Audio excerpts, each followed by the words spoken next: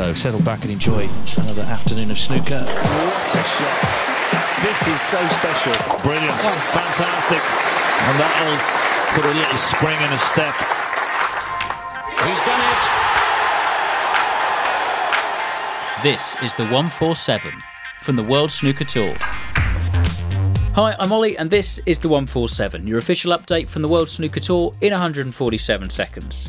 Well, as 2023 draws to a close, the final few balls of the calendar year are being potted in the Bet-Victor German Masters qualifiers. Si Jiahui, the Crucible semi-finalist, was 4-0 down to Liu Shan, but he won 5-4, and he'll be in Berlin in January, joined by Thepchai Anu and Mark Williams, who also secured victories. But no room for Jack Lazowski and Ding Junhui. They're both out. Qualifying continues, and you can watch every match live on Discovery+. The German Masters starts on the 29th of Jan, but before that we do have the World Grand Prix in Leicester, featuring the top 32 most informed players on the planet right now.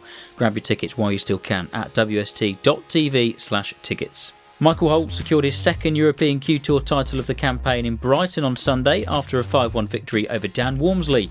Holt's lead over teenager Liam Davies at the top of the rankings is now 1,900 points, and the former shootout winner knows a third success at the next event in Bulgaria would be enough to secure top spot and a 2-year tour card. I obviously want to get back on tour. I don't feel like I'm finished as a player.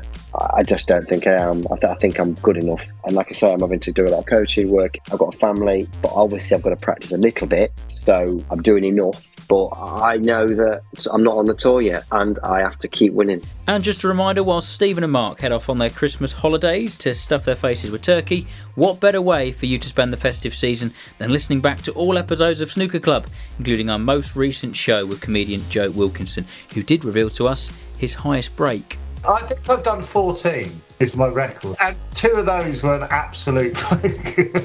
I was going to say, you didn't think the black was worth 13 points, did you? The way I play. You play it your way, Stephen, I'll play it mine.